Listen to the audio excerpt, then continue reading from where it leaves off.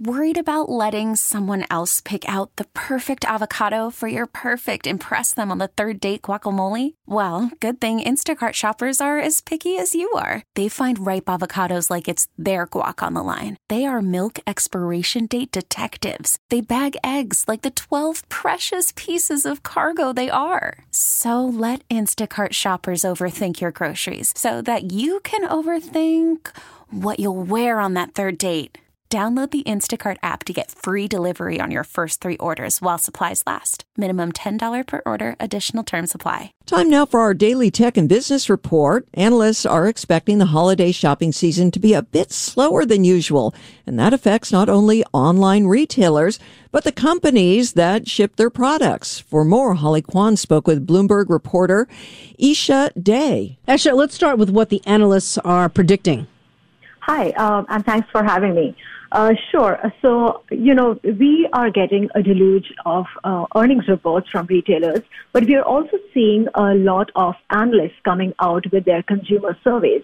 And what the consumer surveys of one of the biggest banks on Wall Street, Goldman Sachs and Citibank, said was that consumers are planning to spend less money this earnings season. And the reason I think we all kind of know by now, inflation is still pretty high, interest rates are surging, and consumers who are kind of squeezed between these two and are also seeing the signals of a looming recession are trying to become a little more thrifty, a little more prudent about their spending.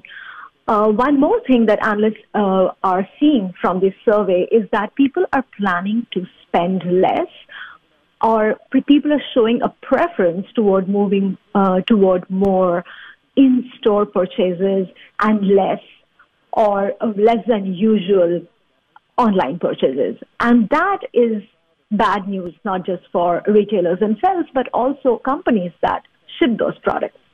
First of all, I wanted to know whether or not people were spending less, or are they shopping at not so many higher-end stores? Great question. So people are overall, so the broader picture is that people are overall expected to spend less, or at least that's what they're telling these surveyors. But they're also planning to do more in-store shopping. Luxury items or really higher priced items, that is actually expected to hold on or be more resilient than, general trends, because the understanding is that high income shoppers are getting squeezed much less than the average people. Why are people going back to in-store shopping? Because I wonder whether or not, do I buy more if I'm out shopping in a mall, or do I buy more when I'm sitting in front of a computer screen? That's a great question. And what people are telling, these surveyors, these analysts, is that they are missing the experience of in-store shopping. We are coming out of a pandemic for 2 years. More than 2 years, people were unable to experience that holiday shopping surge, the adrenaline rush that you get when you shop, go into a store, check out merchandise and then make your purchase. People are missing that experience. It's in many ways, it's sort of a very crucial part of the holiday shopping experience, and they want to get back in there. Well, I don't know. I start thinking about driving around in circles looking for parking, or waiting in line trying to try on clothes. I'm not sure that's the experience they're referring to.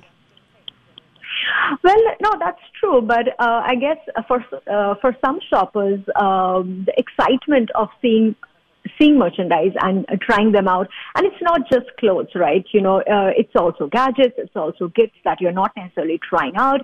And you after 2 years, I think people have started missing it, and that's one of the biggest reasons they are telling people on why they plan to go and do in-store shopping. But again, these are surveys.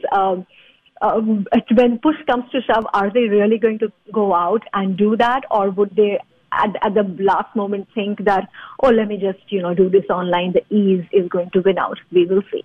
Yeah, and let's be honest, how much of the shopping that you do in person is really for your family and for holiday presents, and how much is it actually for yourself?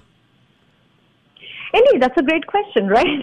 The holiday season is really gift-giving season. So, if the point here is that do you really need to check that out, or do you really need to, go into a fitting room or wait in that line? Probably not. How that will really shake out, it's hard to tell. This is a tricky, shopping season, especially given the fact that, again, we are coming out of the pandemic time.